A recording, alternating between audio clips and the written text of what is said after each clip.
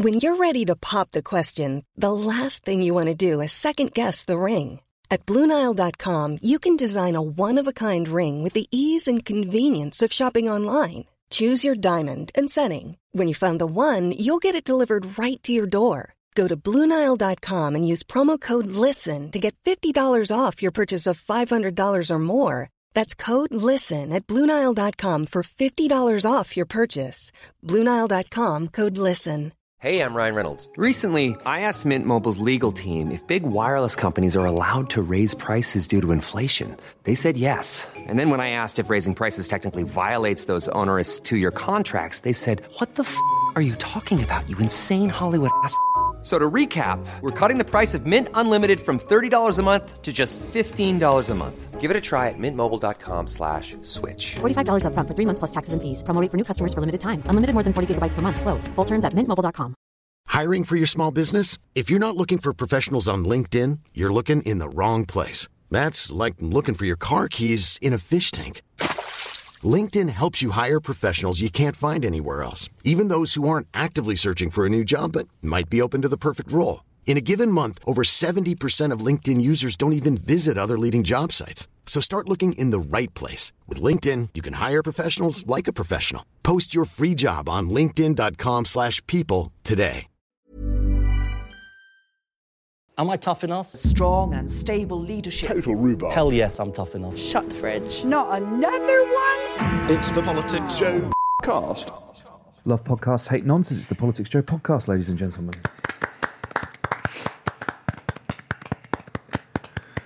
Good evening. Good evening, Islamists.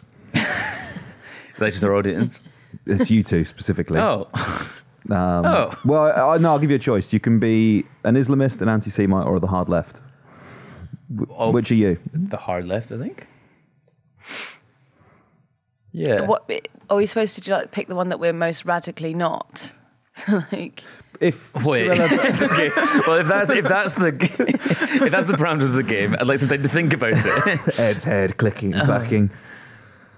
Was Suella Braverman writing about you, do you think? No, I don't think she was, to be perfectly honest. Were you her muse? Yeah, me and Suella were chewing the fat, Islamism. I said, Suella, write this down, this is gold. This is going to get people talking. Do you think she has a writer's room? Yeah, all the people who aren't good looking enough to be like GB News talking heads. No. All those comedians that do like the late night paper review show on GB News. That's the Suella writer's Jesus room. Christ. That would not be a fun room to be in. It's what my TV is set to. The channel it opens on is GB News. And so when you like switch it on at like 11 o'clock, you get some fucking gold. I quite like that, you know, the comparisons to, they say that the hard left sympathise with Islamists now. So that means that someone in that writing room listened to that interview with you and Jake Wallace-Simons and went, that's a good point.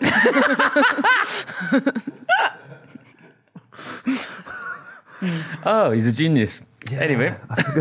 They stopped watching there. He did tweet that, didn't he? Oh, yeah, he was like, you were rendered speechless. Stunned silence. Yeah, stunned into silence. As the left are presented with their own complicity. Oh, fuck. He got dunked on this weekend. You see that? Why? Pogrund dunking on him. Oh, and the rest of the JC as well. Indeed, yeah.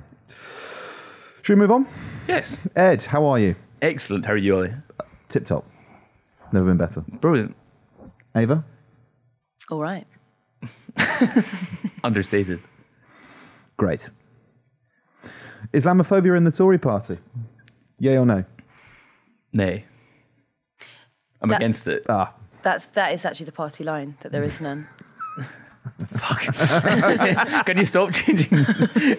Pulling the rug from No, Ed. We've made your views quite clear. We know how you feel about this. Okay. It's a good thing? That there is none? Or that there is some? Right. That's my actual opinion. You didn't need to change the rule books. Because what they are actually saying is that no one is saying that Lee Anderson's comments were Islamophobic. There's quite a good offshoot to that conversation, though, which is that you can criticise someone's religion. That is allowed. It's like, yeah, We're just not going around calling them fundamentalists. That's the sort of... I think it's the inference that because Sadiq Khan is a Muslim, that he's therefore pals with the Islamists is the bit that people have a problem with. It's absolutely fine to, we have free speech, we have freedom of religion, we live in a secular country. You can criticise religion. It is permitted. But that's not the problem that people have with this. Ava, just bring us up to speed. Suella writes in The Telegraph. Lee Anderson gives an interview. Where are we up to now? What's happened? Lee Anderson is still suspended from the Tory party. He was suspended not for saying that Khan is working with the Islamists, but for not refusing to apologise for saying that Khan is working with the Islamists. But that's quite interesting. So it's party politics, right? It's the Conservatives. I suspect what happened on that phone call from the whip, the upset was not what he said, because he's been quite useful working within that category for some time now. In fact, it's his role within the Conservative Party, right? It was like Rishi Sunak presents as this technocrat. He can never... If Rishi Sunak came out and said, Britain is now under control by Islamists, and what's more, Sadiq Khan is friends with them, people would be like, I don't believe it when he says that. He doesn't think that. When Lee Anderson says it, they're all like, Lee, brother Lee. Yeah. One of us. Well, interestingly, Richard Holden, who is works for the party, he actually was going to give Lee Anderson a £10,000 pay rise, which never actually got signed off because Lee Anderson left the role as deputy chairman. Oh, yes, so he couldn't rebel. So because he was going to rebel against the government vote on Rwanda, but then because people were laughing at him, he backtracked. Right, that was that. But he was actually in line for this £10,000 pay rise. So then he must have been saying a few things that the party thought was pretty helpful. Interestingly, as well, I was speaking to someone this morning who works for a more right-wing tabloid than here. This is fucking hell. How they manage that? But he said this Serge Sturmer. That's the only one. That's the only one that's more right-wing than this. He said that his comments will probably guarantee that he wins his seat at the next election. But it was up in the air before. This is the thing. Because when he's saying things like, they should just fuck off back to France, or like, I don't care that it's against international law, send the planes anyway. And everyone's kind of like, well, everybody's thinking it, he's just saying it. Does that count for this one? Does that count? I've never thought that Sadiq Khan should go to France, but maybe that's you know that that's the reality the Liberals want. The MPs coming out saying, my Tory voters are saying that if Lee Anderson isn't made king of the Tory party, they will not vote. Those MPs are going to lose their seats anyway. They are trying to. The only people still voting Tory in their constituencies are the people who think like a caliphate is incoming at any point. That's a really insane thing to say or argue. Hey. Right? No, not what you're saying. Well, no, sorry, Ed, you're mental, Ed. No, to say, my constituents are emailing me about this. It's like, so? But also some of my constituents are racist, so unfortunately, I'm afraid I am now a racist. So the concern, though, is that if you look at Wellingborough or Kingswood, and they hemorrhaged about 20,000 votes in each of those by-elections, and the concern there is that's when they were still Islamophobic, and so now that they've rooted out any Islamophobia, we've really struggled to get out the Islamophobe vote in these by-elections. Jill Mortimer from Hartlepool, 6% chance she's going to lose her seat. Sarah Dines from a long name constituency that I can't remember, Derbyshire and Dale. That's a long name for you. Yeah, I'm not a clever man. What I meant is I'd never heard of the constituency, and that's You'd never heard of Derbyshire? I'd heard of Derbyshire, not Derbyshire and Dale. One of my favourite things about Ed is that he basically knew of England as like this other place before he started working at Joe. Yeah. And then over the course of his employment at Politics Joe, he's been dispatched to like the arsehole market towns of this country. Yeah. One of which I come, by the way. I'm not just saying that like everywhere else in the country is a shithole. But your increasing knowledge of places like Bolsover, or there's tons of them that you've just never heard of, but now are actually quite familiar with. Boston, he thought that was a city in America. No. Idiot. I think you might put words into my mouth there. Believe it or not. You don't think Boston is a city in America? No, it's not. Do you think we should get a map and get the Scotsman to point out where everything is? I'd be good at that. I'm not thick, despite this. You just said so. You said you're thick. I was joking. Okay. I'm allowed We're to say tying it. him in knots on this I'm allowed episode. to. Anyway, they're it losing out. their fucking seats, and the only people they're trying to appeal to are the nutters who haven't decided, who are still going to vote Tory despite everything, who still think that's a good idea. They're fighting over it's like bald people fighting over a comb. That's what's going on here. Thank you for allowing me the space to make that point and when you stopped insulting me. Would you say that Plymouth was north, south, east, or west? South, obviously. I've been Wrong. to Plymouth. Wrong. In what world is that not south? Electorally, it doesn't stack up for me, to be quite honest with you, because I think there's actually a pretty significant proportion of Conservative voters who will be appalled by this kind of discriminatory language and not taking swift action. Like Suella Braverman has said, she actually went one step further than Lee Wright, because she said not only were the Islamists in control, but also the anti-Semites were in control. And I think the hard left. I think she also said the hard left. We'll figure that out. She's still in the party. Mm-hmm.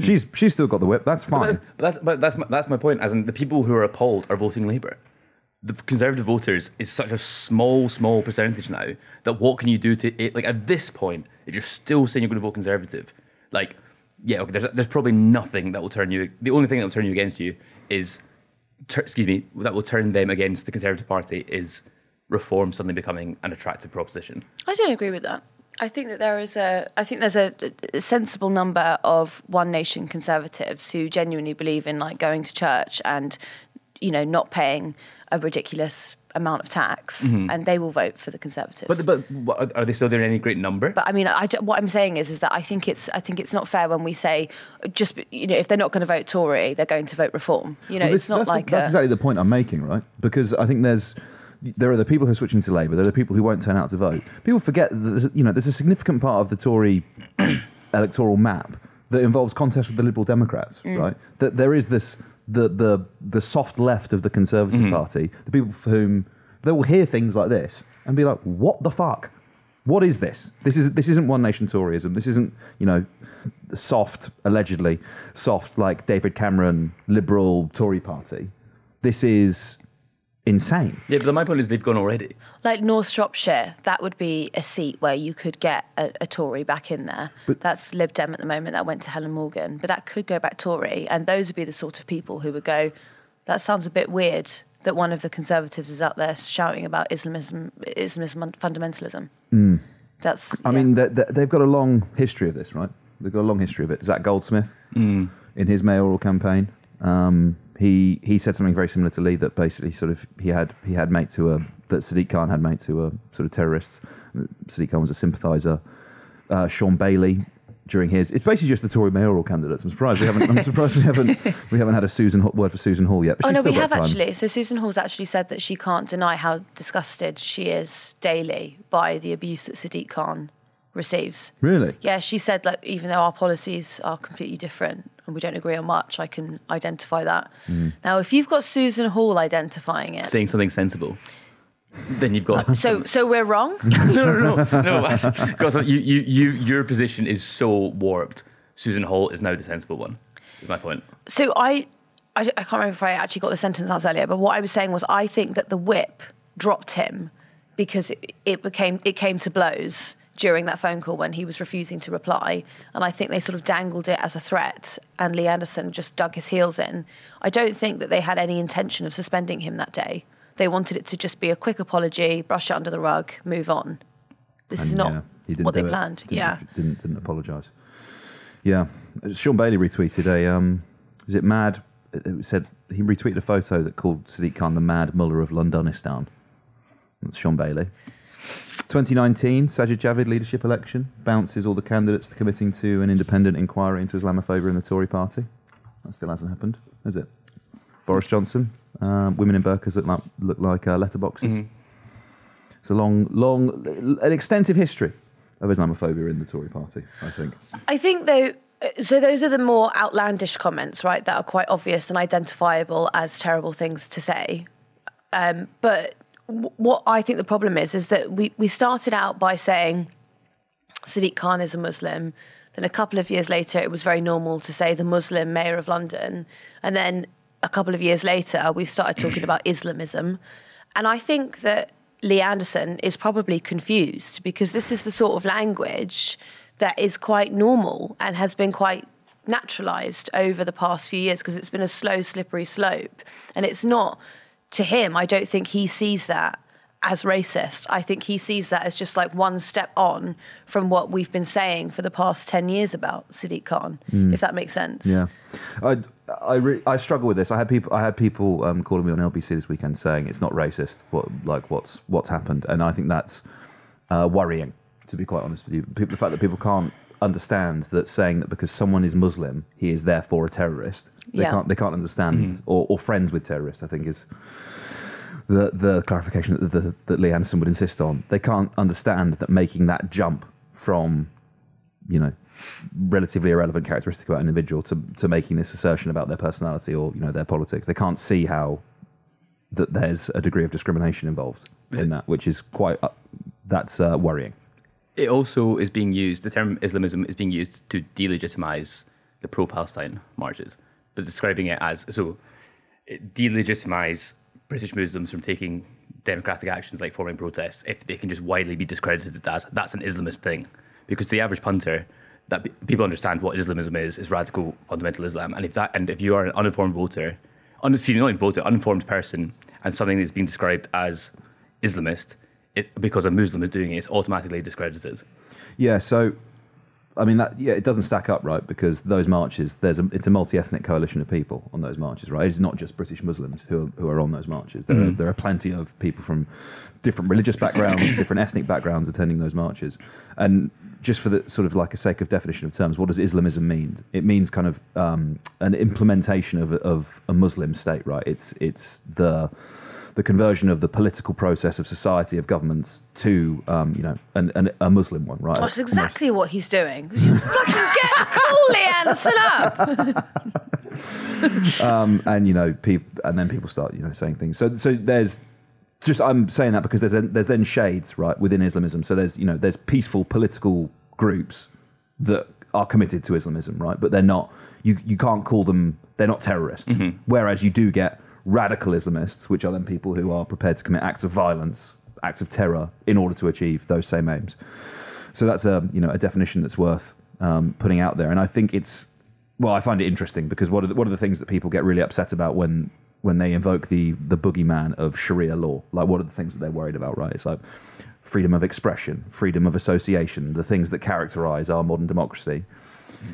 And yet, on the other hand, you have a man who is Prime Minister and certainly not a Muslim in Rishi Sunak, legislating some of the most draconian crackdowns on our civil liberties, our right to protest. A story this week actually coming out from the Financial Times that John Woodcock, the former Labour MP, now Lord Wolney, is making a recommendation as part of this report he's doing into policing political violence to possibly ban protest from outside democratic buildings like the Houses of Parliament. If that's not being put forward by Muslims. That's being put forward by the Prime Minister of the United Kingdom. Mm-hmm. Suggests that Islamists are in control. No. They're not. They're not at all.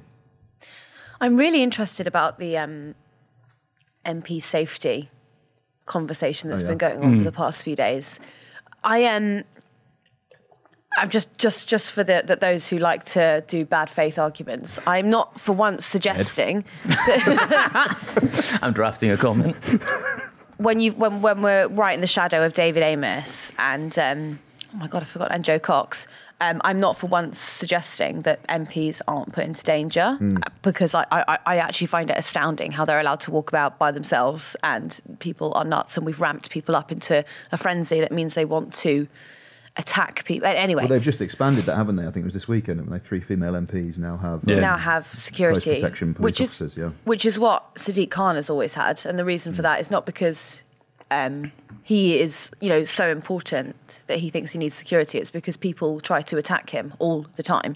But I was thinking about it and I was listening to some of the complaints that MPs had about interactions with the public. And it really annoyed me. They were like, I'll be walking through my constituency, someone will come up and they'll want to talk to me. Yeah, you're there to serve them and you should listen to them. And there are a few Labour MPs, some of the videos that I've seen where people are quite upset about, sorry, I'm going to sneeze. Sorry. Don't look at her when she's about to sneeze. They normally zoom Avert your eyes! No, but they normally zoom in the camera when I'm about to sneeze. That's how I have to say it. Nostril cam. When I blew my nose on here once, and it's literally like you're talking and the camera's on me. This is the good stuff. Cool. Anyway, so there was a couple of videos of Labour MPs, and in those there are constituents who are asking them about their stance on Gaza, and they're asking them to do something about Gaza, and they're asking, why aren't you listening to our protests? And their response is to completely ignore them, to walk away, to get into cars and drive off. And I think that is appalling. I think it's your job as a public servant to listen to your constituents. You're not meant to be this really high-profile person that gets to just shut the door and slam the door and say, I know what's best. I mean, look at Rachel McLean today. She's talking about how her constituents are writing into her about Lee Anderson and why he should be in the party still. Well, are their constituents writing in about Gaza? Like, why aren't you listening to those concerns as much as you're listening to the concerns about which MP is still in the party? I think it's really important to not conflate legitimate criticism, scrutiny and accountability of MPs, which are key parts of the democratic process, with abuse and legitimate threats of violence. Like, we're not I know you're not minimising in any way. You mentioned it already, but they are separate things. Definitely. And it's a political trick to conflate the two, to basically say that because I don't know, 20 people get arrested at a pro-Palestine demo, that therefore the hundreds of thousands of other people that are in attendance are abusive, violent, dangerous, because it doesn't stand the most basic level of scrutiny. That a protest similar in scale to Glastonbury has a similar arrest rate to Glastonbury, where you've got 250,000 hippies in a field on MDMA. Islamist hippies? Yes, Islamists, and they're on drugs. Islamist hippies.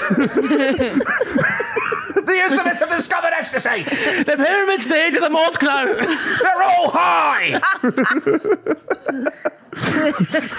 Call to prayer. You see them all singing? That's the call to prayer. Chris Martin has taken over the pyramid stage. It's facing Mecca. Bismillah, Bismillah, Chris Martin. Alhamdulillah. No, come on. Do you think it does face Mecca? Say again, sorry? The pyramid stage? Naturally, yeah. Okay. I heard that Chris Martin is always facing Mecca. That's a good point, actually. Always. That's why sometimes when he's being interviewed, the camera's on the side of his face. And they don't change it. Yeah. Michael Eavis is actually a stooge. The person who runs Glastonbury Festival. For who? The Ayatollah of Iran. The Eavis family are an op. Actually, there has been a fatwa on Lana Del Rey since she came out late that one time. By the radical. I was there. I was one of them, actually. You put the fatwa on, did you? Yeah. I can do that. Turns out you can just do it. Everyone's really receptive. Fatwa. Like, oh!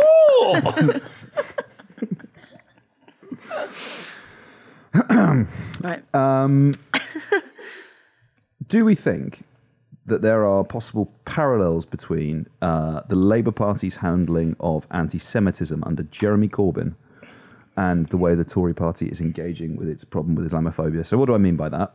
If you look at how, even in quite clear and well-documented instances of anti-Semitism in the Labour Party, the tendency from the leadership at the time was to kind of bury its head in the sand, to split hairs over definitions, to get bogged down in process, rather than doing the simple thing of either accepting that it exists or apologising for it, right? And I think the electorate punished Jeremy Corbyn in part. There's a number of reasons for it, right? Brexit was one, the economic programme was another, but nonetheless, the electorate was turned off in a very significant way because of how the leadership of the Labour Party at the time handled anti-Semitism in the party. Do you think that the Tories should learn the lesson of that and engage with this in a substantive and not say, well, we don't say Islamophobia, we say, what is it? Anti-Muslim hatred. Anti-Muslim hatred was the thing that Kemi Badenoch tweeted. Do we think that there's possibly something for them to be learned in that? I think potentially, but like I said before, there's kind of what's the point for the Conservatives to learn this lesson? To like say to the remaining few nutters who are going to vote for them, oh, we actually we actually like Muslims. It actually might be electorally disadvantaged. They start like, if that's the only people you're trying not who are going to vote for you anyway, then kind of what's the point? Morality?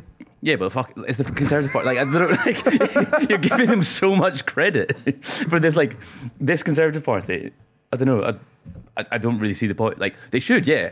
It'd be really good if they did examine their anti-Muslim structural biases and what Baroness Warsi has been so vocal about this for so many years.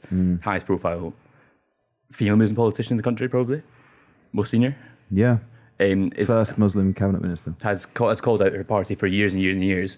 Absolutely sweet fuck all gets done about it. Oh yeah, there was what Suella Braverman was saying that time about, it was about a year ago, wasn't it? About the grooming gangs, and Baroness Warsi was out and about calling that racist and hateful at the time. Yeah, I think they should learn lessons. I don't think they will. I mean, Labour have quite a serious problem with Islamophobia. Yeah, sorry, I should be clear. It's not just the Tory party. Yeah, it's not like anti-Semitism Labour, Tory take the you know. There's a pretty serious problem with it. I'm trying to think as well, because I'm trying to think of the best way to phrase this, but like it feels like there's a lot to gain out of the Islamophobia that is exhibited by some actors in the Conservative Party. Like, it feels like there is political capital. Actually, let me take out Conservative Party. I think there's political capital in shouting about the Muslim mayor of London and Londonistan. Like, I think there's votes in that, or potential at least clicks on articles on that. I think TV shows to get. Pardon? TV shows to be given.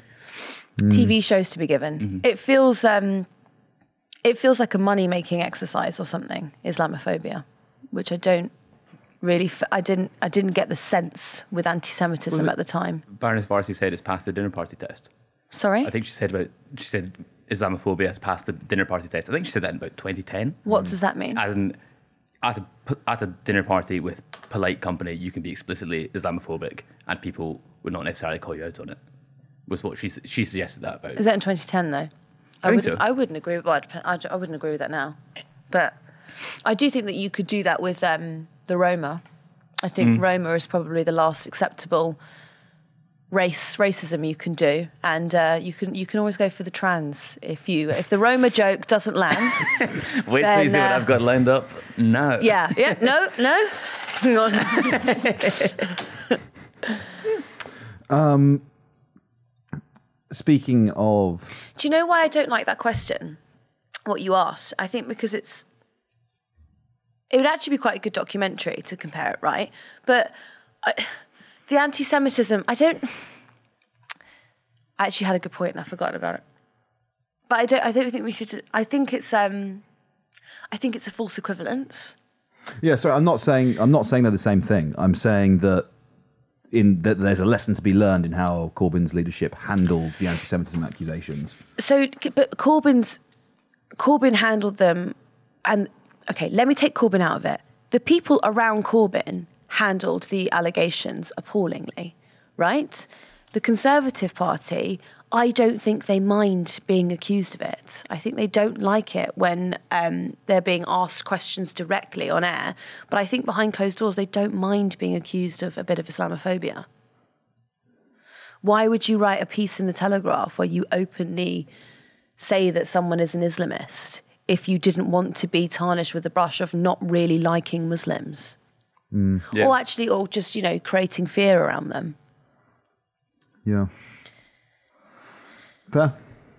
In terms of legitimate extreme, well, not legitimate, but real, proven extreme ideologies at the heart of British political power and our political leaders, did you catch any of Liz Truss at CPAC this week? Yes. She's a fucking idiot. Moron.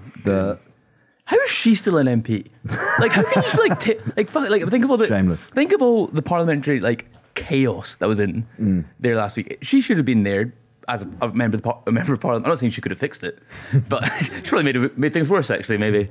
But how do you just get to go to CPAC and talk about the fucking deep state and just lie about your career. What was it? The FT and The Economist are friends of the deep state. And the trans civil servants have brought you down. Yeah. Like, what the fuck are you talking yes, about? the banks, the media, Sharing platform the with Steve establishment Bannon. in Britain is left wing. Well, he praises Tommy Robinson. Hero, he called him, yeah. And you're still not a Conservative Party MP, and you're still an MP. You have to be like, well, imagine you like, say you're like one of her constituents, and you did like help getting a new ramp for your house, or something like that. See, she's going to be no fucking help. She's going to be sorry, actually. I'm on the Alex Jones show later, talking about Deep State. We're going to lie about Sandy Hook. I'm really busy. Ugh. Just drives me. But that's a former Prime Minister. Yeah! That's a former Prime Minister chopsing up with some of the most hateful people in mainstream politics with Steve Bannon. And like you said, yeah. Didn't say anything when he said that Tommy Robinson was his hero. Do you think she's doing it to make money?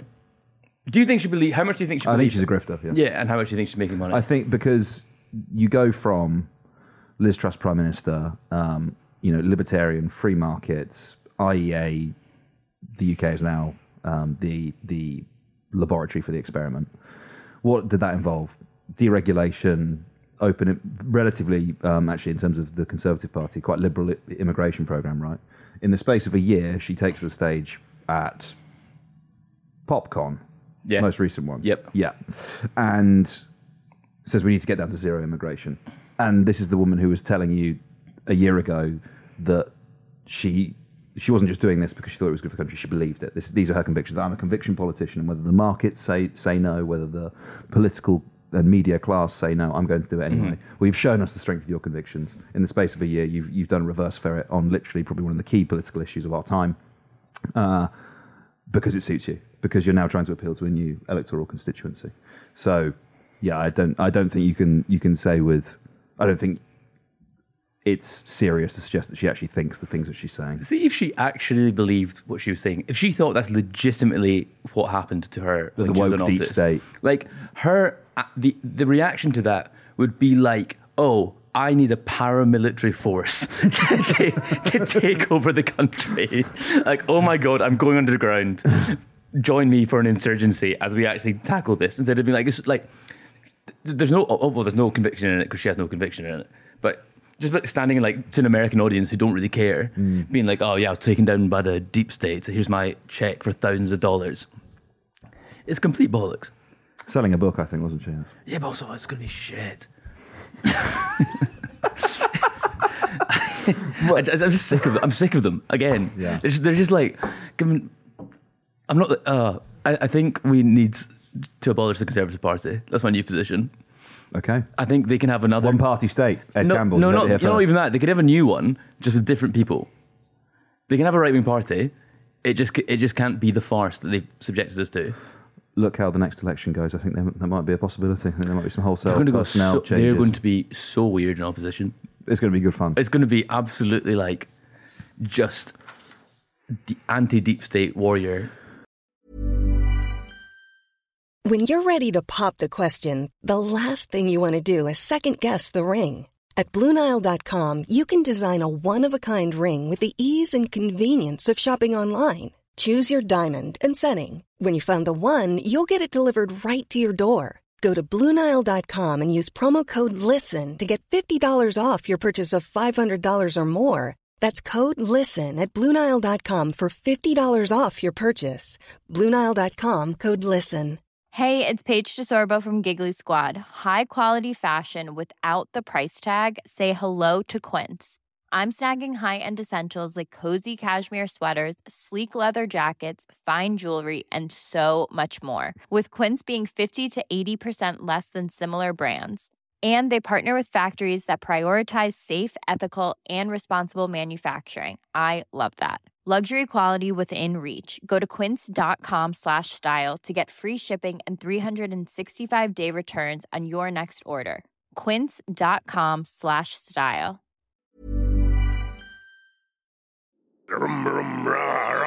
It's the Politics Show cast. Speaking of British women that travel abroad because of their extremist views, Shamima Begum.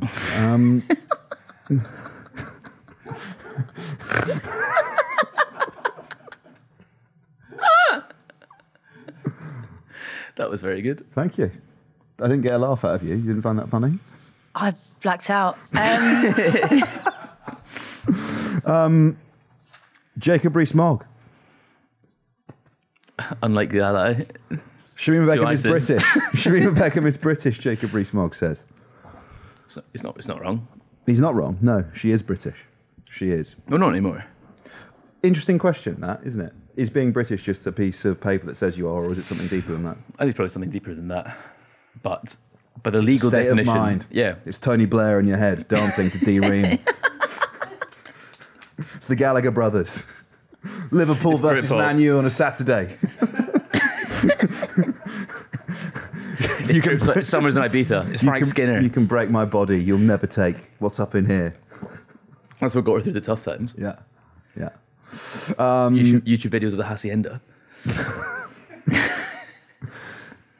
Seriously though, is being British more than just, the piece of paper that says you're a citizen? Because if it is, then you can never take it away from Shamima Begum. It'll always be in her heart. Yeah, but I think that's also that's not her issue. Her problem isn't that she doesn't feel British anymore. Shamima, have you considered listening to D Ream? The worst hotline of all time. Yeah. No, I think she's British, and the state should have taken. I don't know. Because someone does something that Britain doesn't like, doesn't mean they're not British anymore. Because all the people in prison who've contravened the laws of Britain, they're still British. That's it, isn't it? It's like if you're a serial rapist, serial murderer, or whatever, those crimes are deplorable, but we don't say you're no longer a British citizen.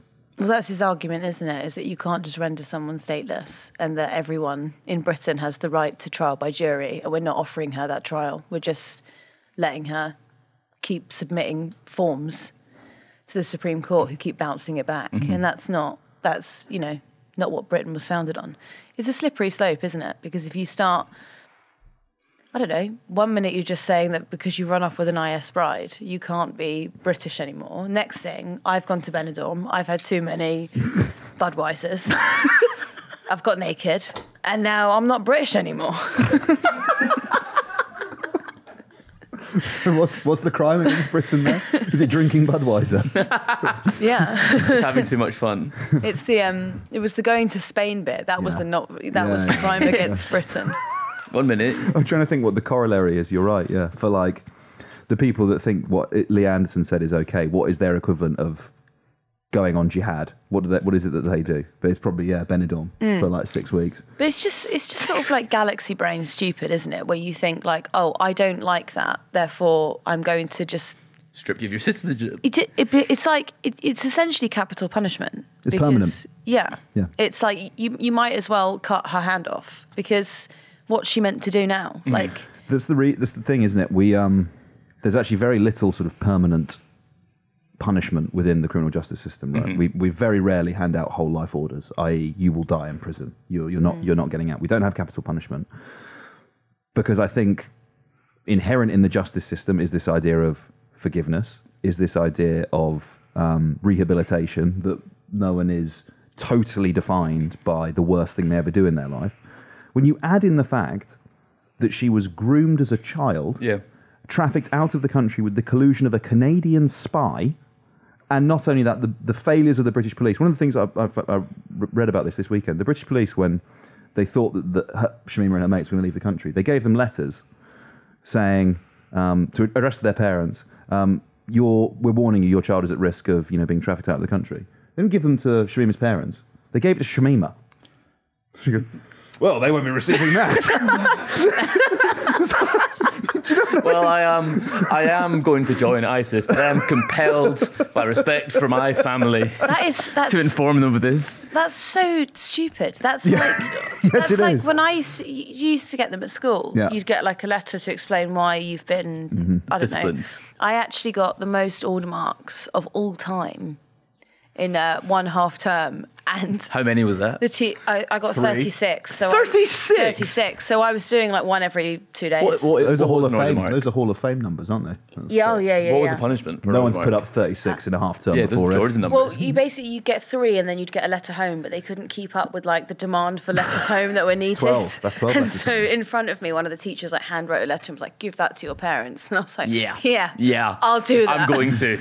Don't worry." Yeah, but also for like really, for stupid reasons, like, you know, rolling up your skirt. I accidentally smashed a window in the science room, like just like silly reasons. Accidental. There was a brick near the window, and I testing gravity.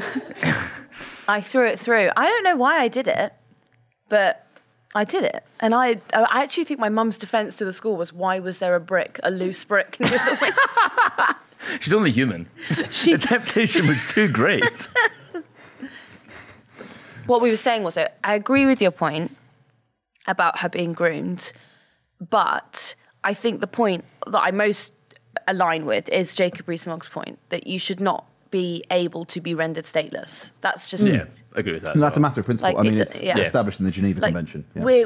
We are spending... We could bring her here and put her in prison. We're not saying bring her here, give her a new husband and give her a house. Welcome to the Lancashire Regiment. Yeah. Shamima, you've had a really tough time, so we're going to put you up in Glasgow. Here's a Soho House membership. And a jacuzzi. What do you think being a Royal Marines wife is like? This is a different... This is separate to the husband thing. Okay. You get to marry Paul Mescal. That's your reward. This is Is he happy about that? No, he but he's not. He's compelled to do it. Is he British? No, I didn't say that either. So what? We're doing like another crime on Ireland. Got you now. It's a double jeopardy. We're co-opting an Irishman into operating on behalf of the British state. At what part of what do you mean? the We've Good never done Friday that before. Where in the Good Friday Agreement does it say that if you go off and commit an act of terror, you have to... You get an Irish. You get an Irishman. That's what they meant when they said there was an amnesty. You get the sexiest Irishman. You'll get a charming Irishman with the St. Christopher around his neck. Who was the sexiest Irishman in the 90s? Sean? The what? Sexiest Irishman in the 90s? Oh, good shout. Good call. You get Colin Farrell if you're... He's a busy man. Yeah, probably. Isn't he still quite attractive? Yeah. Big now. He's going to keep going. In Bruges, great film. Yes, you're right. Look, it's as a legal matter, absolutely right. She cannot and should not be rendered stateless.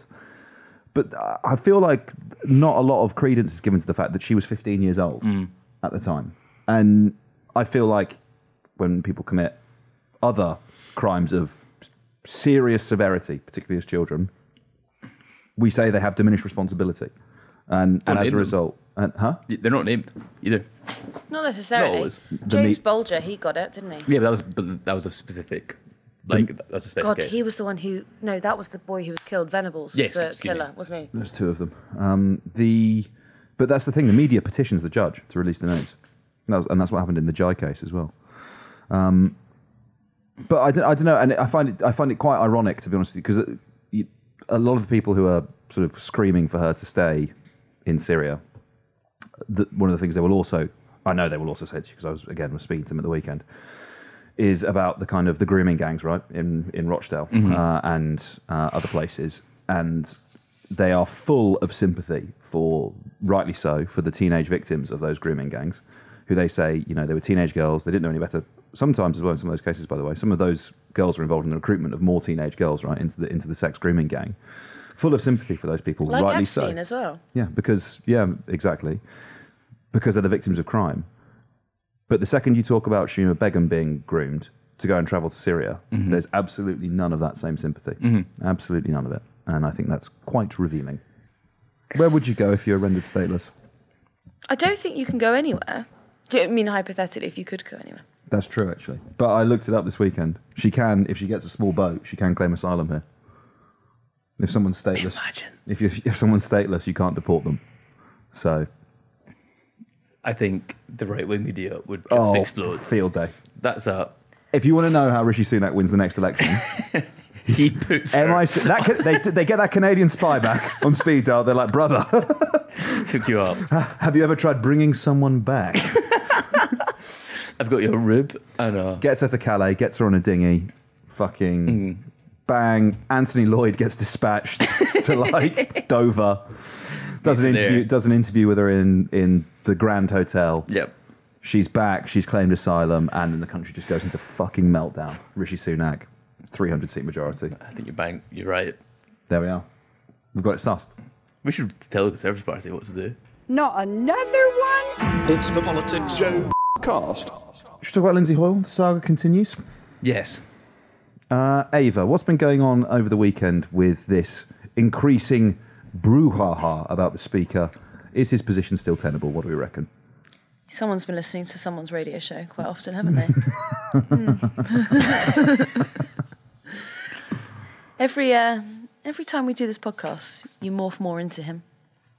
That's rude. I just don't know what we're talking about. I think she's calling me Baby James O'Brien, I think is what she's... Oh, okay. Yeah, don't you ever say brouhaha ever again to me. Go on then.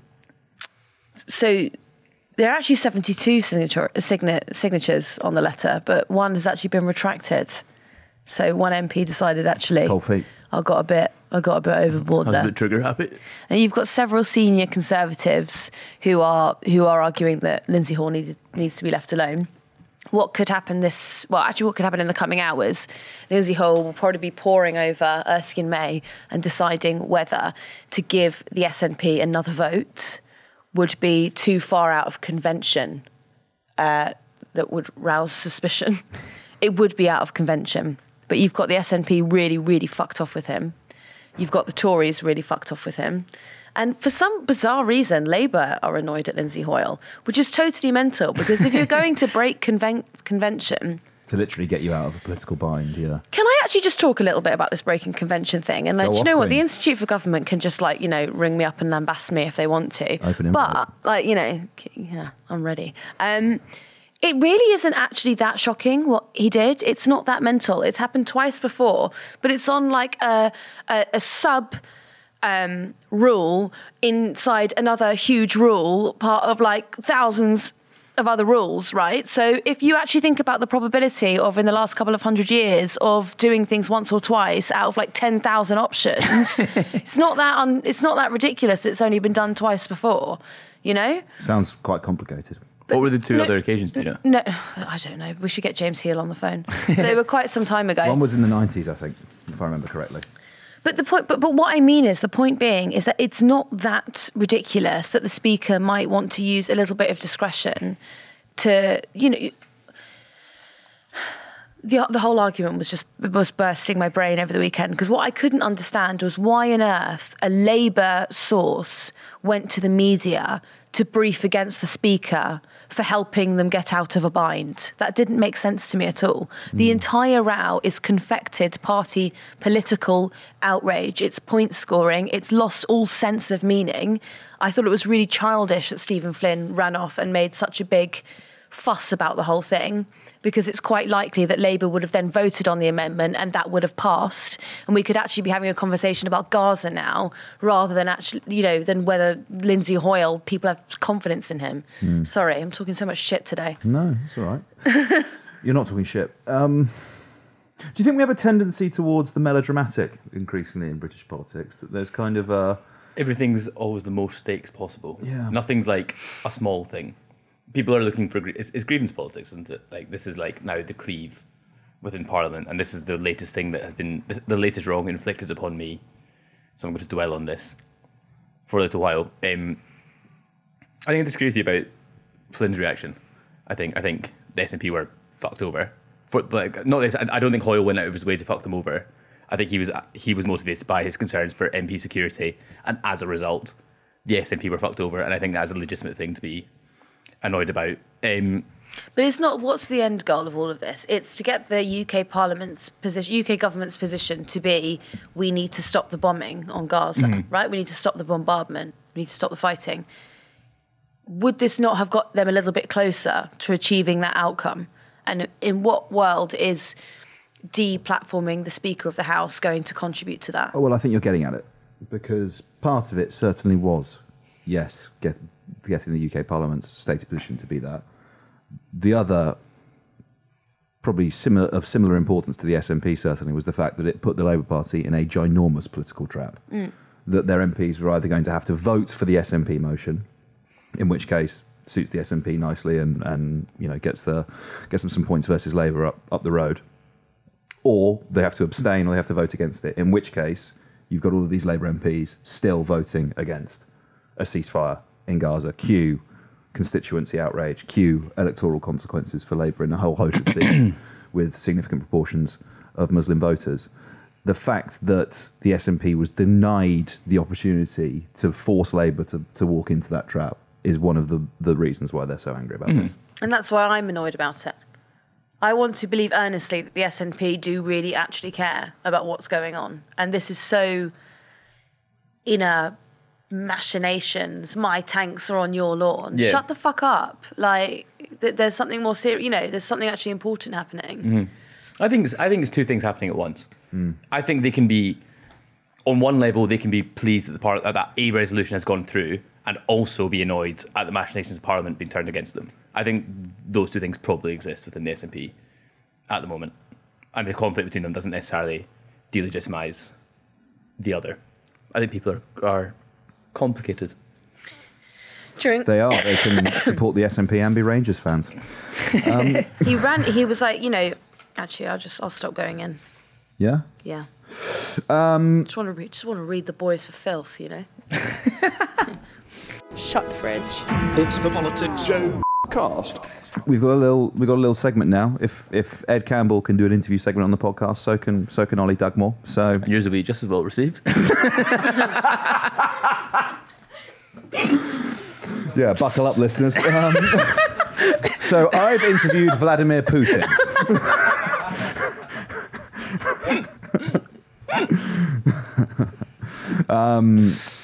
I interviewed a documentary maker. His name is Andy Haywood. He spent 2023 in Russia documenting how dissent is crushed, state propaganda is in overdrive, and fear is everywhere. Released on 2 years to the day of Putin's invasion of Ukraine, his film Warped by War Inside Putin's Russia is available on Vice's YouTube channel now.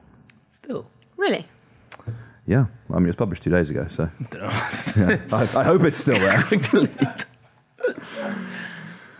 You might find that now on our YouTube channel.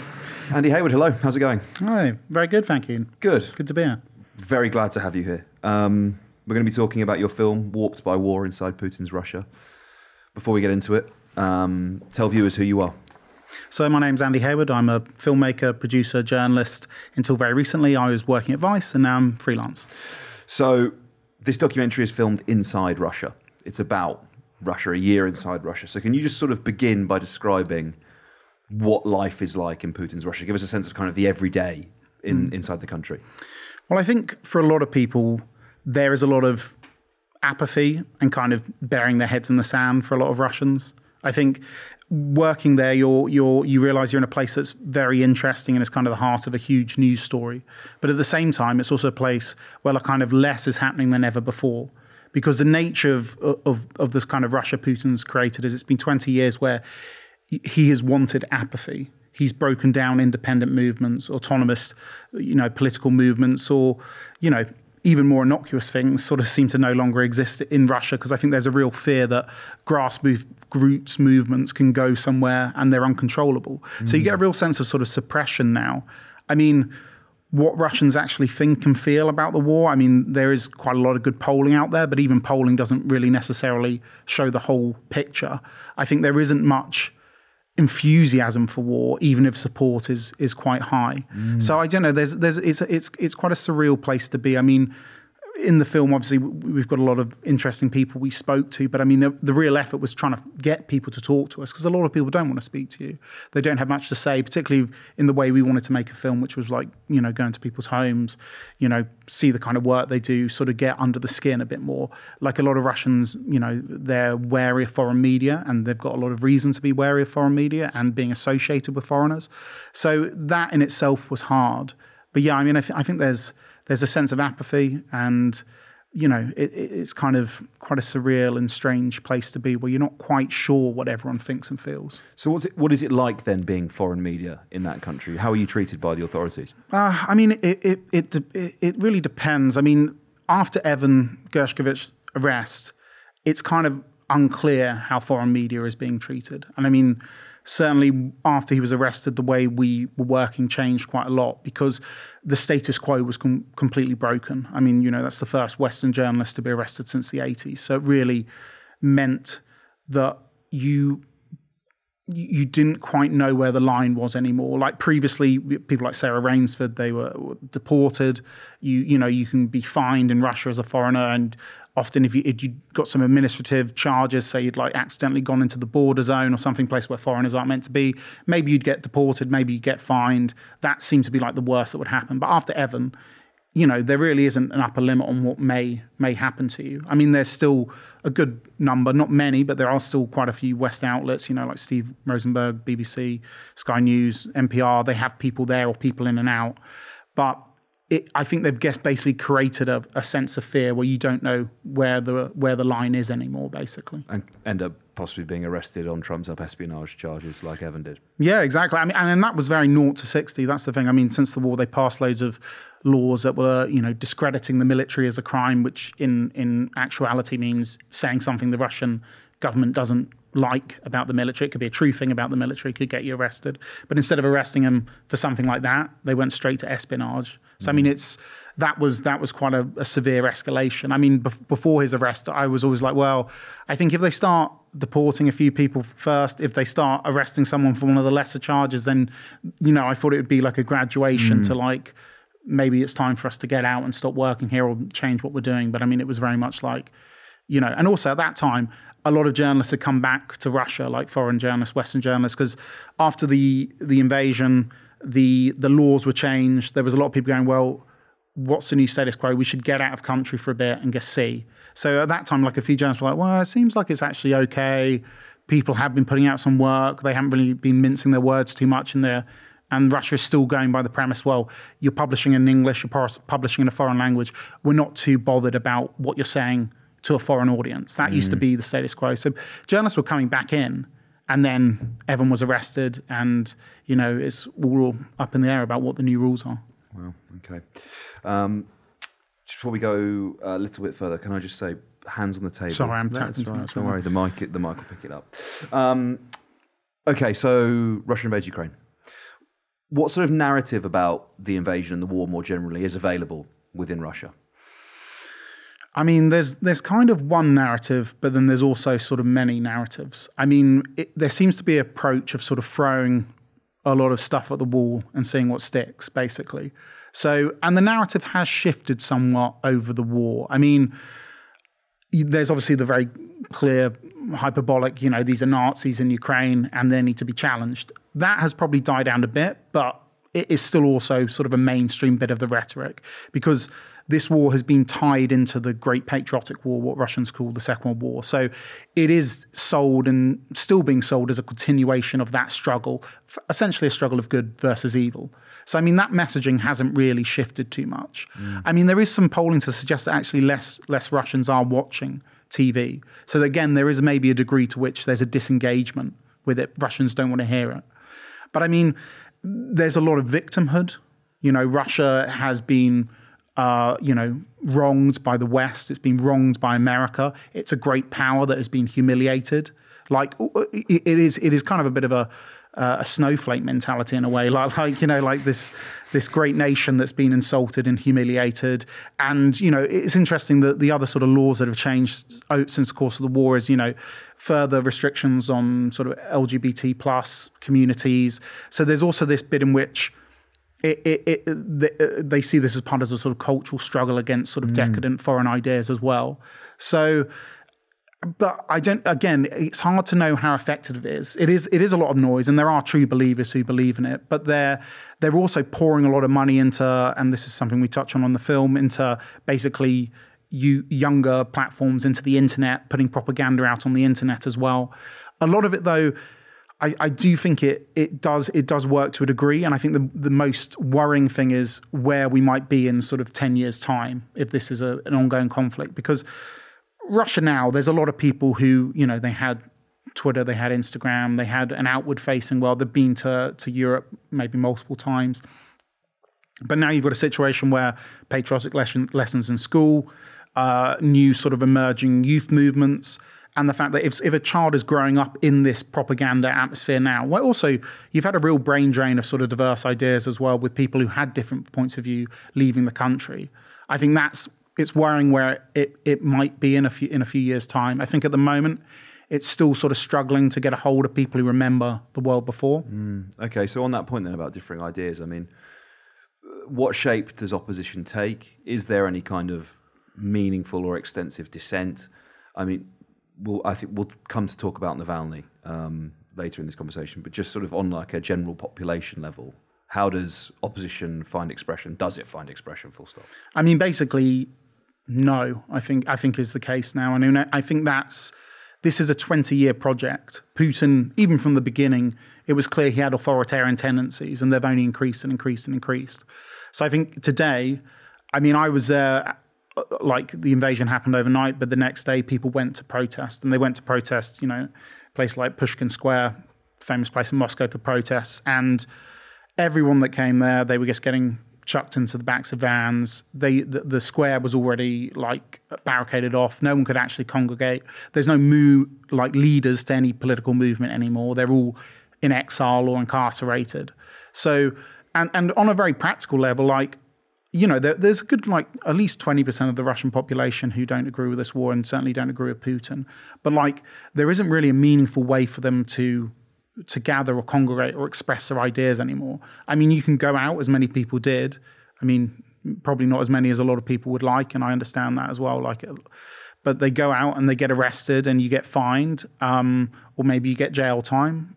It doesn't really achieve much. I mean, every sort of, apart from the fact that Russia has technically oppositional parties, the managed opposition, the Liberal Democratic Party, who are ultra nationalists, or the Communist Party, who they guess vote with the United Russia all the time. There is these faux oppositions, but I mean they don't provide any real opposition. I mean there isn't really, Ilya Yashin and Vladimir Kara-Murza, like these other oppositional figures. Again, they're also in prison. Obviously Navalny. There isn't really a voice. People resist on a personal level. I mean, that's what our film is on some level about. It's talking to people who are, they'd call themselves in the activist space, but they're not known people, but they're people who were resisting in their own way. And you see the consequences for their very mild opposition, what happens to them. There isn't a space for free ideas or free expression or autonomous movements. I mean, even if you go back sort of 5-10 years in Russia, had groups like the Night Wolves, the bikers that supported Putin, or like sort of football hooligans who were sort of nationalists. And there was these movements that had like some degree of autonomy, but they were maybe nationalist and still pro-Putin. But you just seem like there isn't really any movements at all. And even when they've had like you see people out in a crowd with these, or Luzhniki Stadium celebrating something. These are all such fictitious events. They're state workers who are sent there. It doesn't mean that they might not support the war. They might. But they're not there on choice. They're there because they're told to go there and they're told to do social media. So a lot of events I've been to, like the annexation, when they announced the territories they're taking in Ukraine were now officially Russian soil. They integrated the regions. People we asked, they were workers. Most people said they did support the war, but they were sent there because they were state employees. So everything is kind of AstroTurf. Even I think there's a real fear of a genuine movement of whatever stripe it is, and you see that with something like Wagner or Strelkov, the pro-war blogger. These pro-war people who have now become, and they were pro-Putin, but they potentially turn on Putin as they have done. They've become some of the most critical voices. So that's the thing. If you allow autonomy, even if it is initially on your side, there's a risk it can then sort of come back at you. Tell me about these activists then. Tell me about Artyom. Tell me about the people you interviewed. So Artyom, I mean, he's one of many sort of cases you can choose in Russia. He's someone who, after the mobilization, the military draft happened in September, October 2022. He went out in response to that to protest it. He's a gathering of probably 15, 20 people max, public gathering in a square, and he's reading poetry to this group of people. And he is arrested the day after. He is violently arrested. He's also, according to his partner, sodomized with a metal bar during the arrest, filmed in humiliating positions. His partner, Alexandra, who's also in a film, is beaten as well. And that's for a poem, a few words of poetry, and not particularly like outrageous either. I mean, they were sort of anti the war. I mean, the thing is, they were kind of a bit nuanced. Like I can't really easily explain them to a viewer because it wasn't like down with Putin or anything that strong. But what they believe happened was a sort of provocateur, someone with sort of pro-government, pro-Kremlin beliefs or works for the state in some capacity, filmed them, submitted the video, and the security services decided to act. And that's the thing about Russia. You might not be necessarily arrested because of something you say or do, but the thing is you could be. There's so many examples of someone like Artyom where they have stepped out of line in some way, and then the whole weight of the law has been thrown on top of them.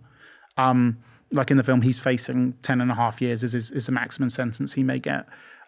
So, yeah, you could say something to a friend in a bar, critical of Putin or whatever, and Russians do, and that's fine. But the thing is, the wrong person hears it, or someone decides to make an issue out of it, it can become a very big problem for you.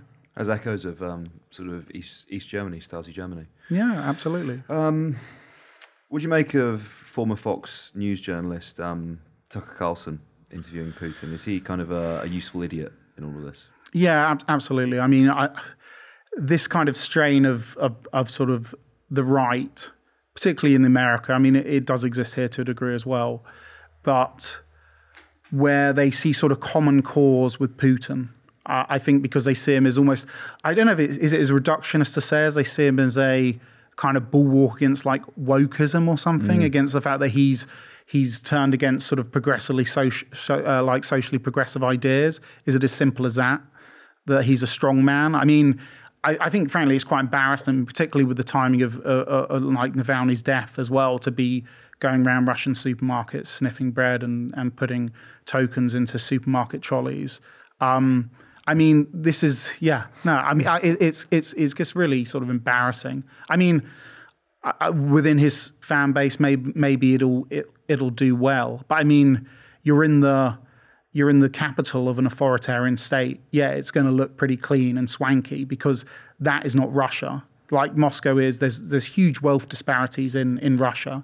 25%, 20% of Russians don't have indoor toilets, but that's one side of Russia. And the average wage is low. The Russian economy, I don't know, was maybe around the size of Spain. I think probably a bit less after the war, but I mean, that's a country of 150 million people. That's not a very big economy for that size of nation. So to be going there and sort of, I don't know, worshipping the altar of sort of of the Russian state, and and he's been impressed by the bread. I mean, the bread in Russia is fine in the nice supermarkets, but it's nothing particularly special. We've got the scoop. The bread is not all it's made out to be. The bread is not all it's made out to be. But also, I mean, what a fumble with the interview. You've got, Putin giving a monologue he's given, numerous times before. Yeah, great get to be sitting there with Putin. But I mean, that's also the lie that Tucker Carlson said that, no other journalist has been it. Plenty of journalists have asked. I think Steve Rosenberg said for the BBC, he asked 4 times they've requested the interview. There's a reason Tucker got the invite. Damning. Let's talk about Navalny a little bit. You mentioned the sort of the unfortunate timing of his death in relation to that interview. And also possibly, it might not actually be unfortunate, right? It could be completely intentional. How was Navalny viewed in Russia? Would people talk to you about what they thought about him? He didn't come up too much. I guess in some ways, maybe he wasn't too relevant to some of the things we were asking at that time. I mean, it's interesting at a moment, like we had a lot more people bring up Prigozhin during our time there. which is an interesting one because obviously, like, he's kind of certainly pro-war, and pro-war people did bring him up. But I think he also was kind of interesting because he was someone who was also critical of the status quo. And in a vacuum of Russia where there's very few people who could be outwardly critical, I mean, someone like him, surprisingly, people did mention him. But back to Navalny, I think to some degree he was viewed as a more metropolitan figure by a lot of Russians, like, you know, someone whose base was more in you know, sort of Moscow, St. Petersburg, people who were a bit more educated, which I think is true. But I mean, I think that probably sort of dumbs down the complexity of him as a figure. I mean, obviously he had like a sort of nationalist background as well, which maybe to some, I think he apologized for some of the things he said earlier. Maybe to some degree it was political expedience. He thought it was a useful thing to be. And I think to some degree that is also true. Like, I think he had more of a broad impact than some figures because he did have a bit of a populist streak. And also, you know, the Overton window of sort of Russian politics is quite different from sort of British politics. As a rule, generally people are a bit more nationalistic and jingoistic, probably. So I don't know. But I think you can't really dispute his bravery to go back. I mean, I've heard some people said he kind of thought maybe an uprising would come from him being arrested. I don't know if that's the case. I mean, I think, like he said, he thought if you're going to be an oppositional figure, you need to be in Russia. And, you know, he did avoid meeting European leaders. He didn't want to have his movement and the message be discredited by being seen as a sort of lackey or a stooge of the West. And I think that was probably quite shrewd of him. And, you know, I mean, the fact he probably had a more nationalist edge to him also probably made him more of a threat. And I think the fact that Putin didn't want to say his name also is sort of indicative of how powerful a figure he was. Since he died, his wife's been removed from Twitter, owned by Elon Musk. Both he and Carlson like to kind of characterize themselves as bastions of free speech, of, you know, standing against cancel culture. Closing remarks from you, I guess. What would you like to say to individuals like that about the actual state of free speech within Russia?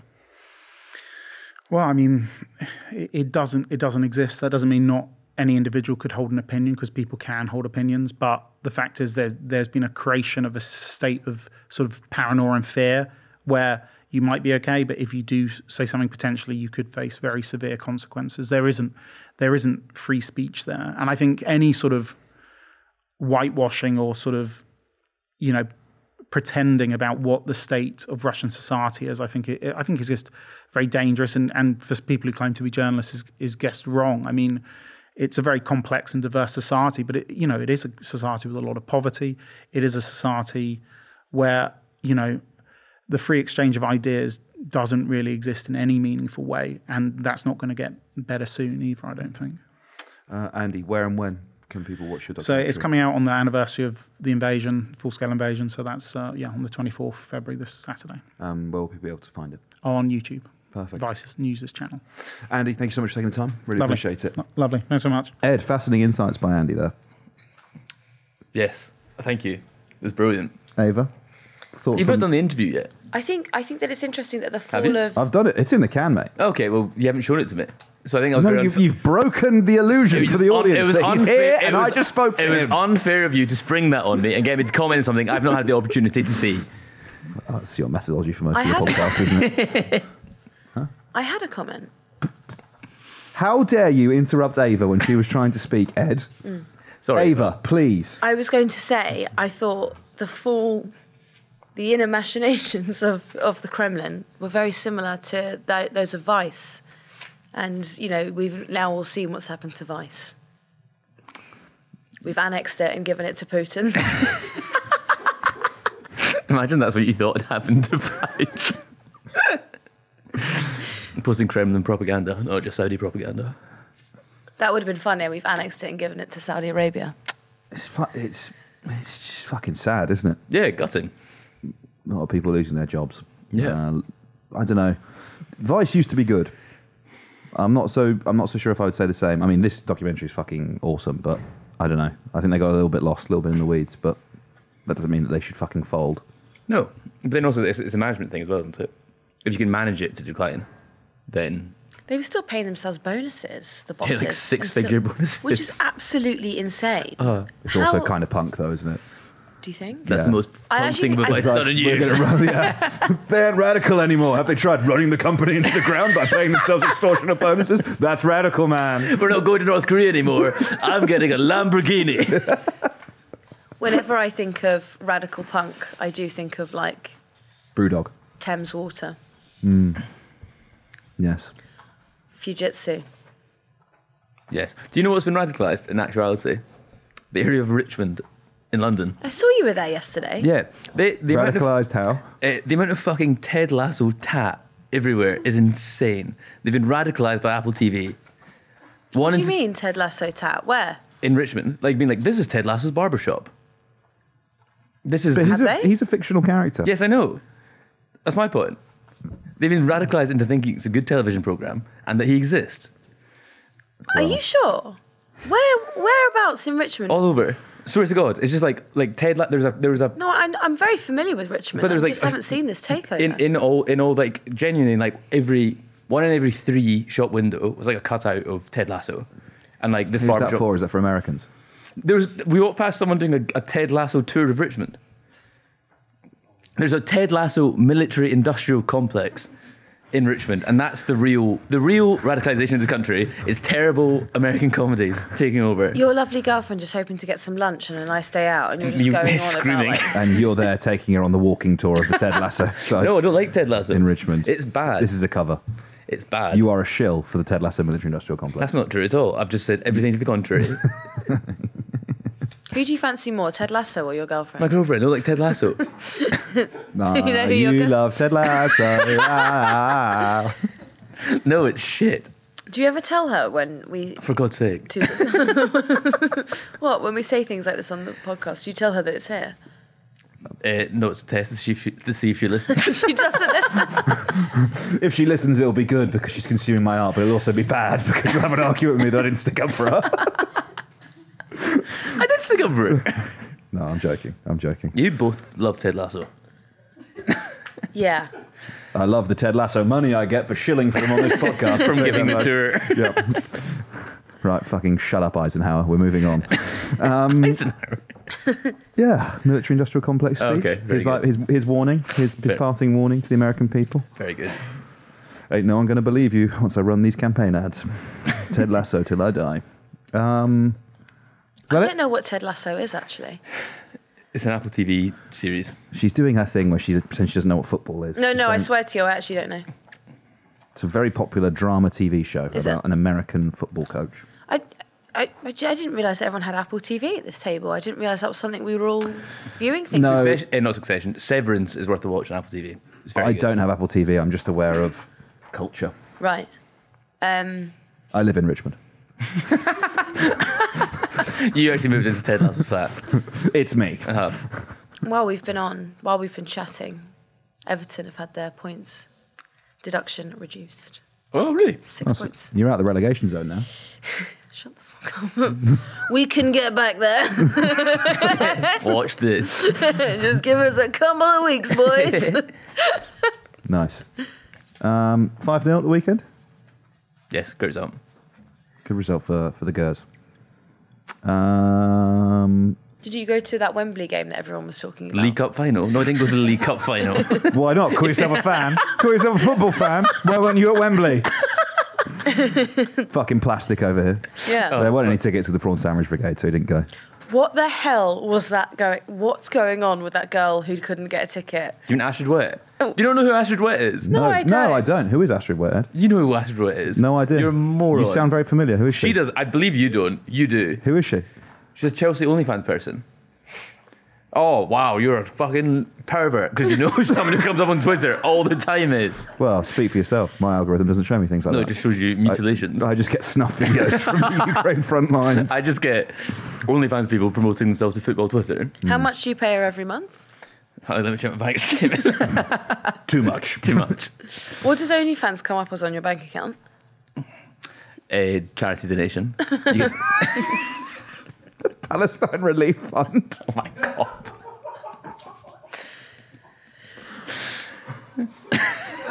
It's great. That's really raised some suspicion because Ed's just tried to apply for his Conservative Party membership. And they've been going through his bank statement. He's like, no, this is actually porn. This is a woman in a Chelsea top fingering herself. Ed. That's disgusting. Why would you talk about something like that? Ava didn't know what porn was. I think I really hate the word fingering. So horrible. Sorry, strumming herself. What's wrong with you? I quite like this game. Can you keep going for more and more vulgar synonyms for fingering? Strumming. Wait, get your girlfriend on the phone. No, shut the fuck up. Did you know he talks like this? He says some horrible things about women. Astrid Wett is a Chelsea fan. I like her opinions about football. The fact she fingers herself on camera has nothing to do with it. Nothing to do with it. What, during the game? There's on the pitch. No. At half-time. It's the half-time show. Someone had Watch this. Someone had tweeted that did she actually get a ticket from that was someone else's son's? No. She was like, her ticket was fake and she couldn't get in, and so she got a ticket from some random man, and then this random man was like, I gave her my son's ticket. I don't believe that, to be fair. I think that's promo. I thought it was really funny, and he had his flies undone. It was Imagine like the degree of being a simp that you deny your son tickets to possibly his first cup final so that you can sit next to a 27-year-old porn star. What's her name again? Astrid Wett. Astrid Wett. How'd you spell that? WTT. WTT. ETT. ETT. Her name is Astrid Wett. I don't think that's a real name. Oh, right, yeah. What's your name? I'm Christina Horny. It was just like some nominative determinism.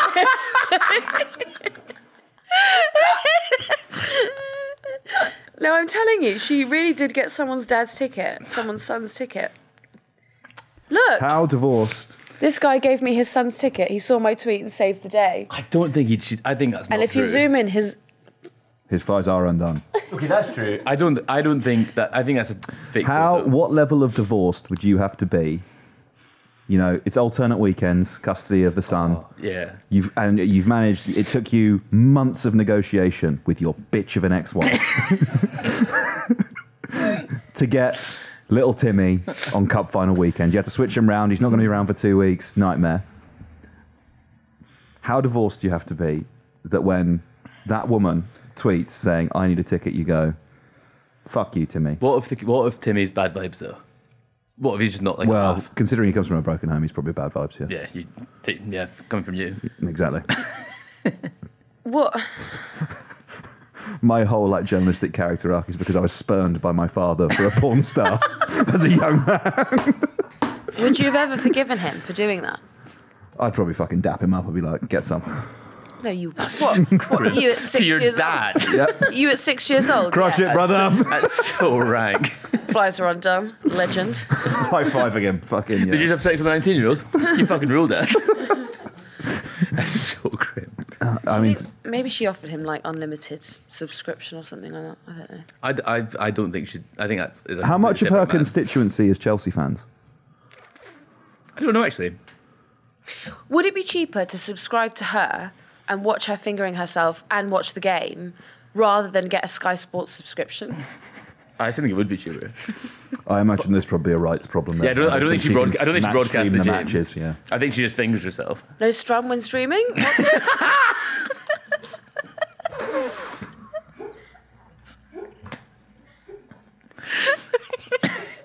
Knuckle deep in the foreground. I came into work today and I thought, we need to do more politics on the podcast. Well, this is the end. They can't be angry about this. We're so yeah. I don't think anyone's listening still at this point, to be quite honest with you.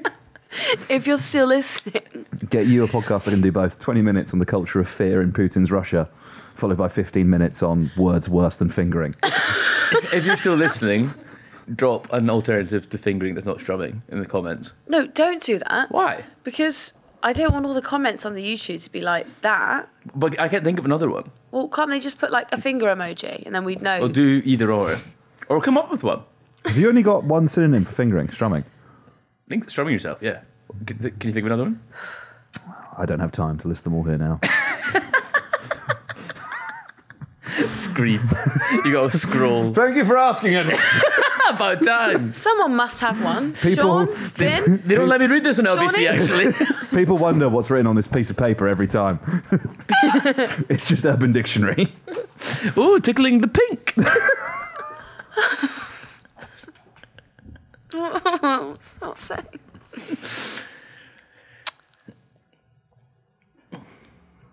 Feeding your own pony. Stop it. Feeding your own. Is that not good? Ted Lasso. Ing. Yourself? Yeah. That's not as good. It's not, is it? No. Oliver? If I speak. You got too many. I'll wrap it up unless you've got anything else you want to contribute, Edward. No, Was that your synonym for fingering? Wrapping it up. No, it's against them.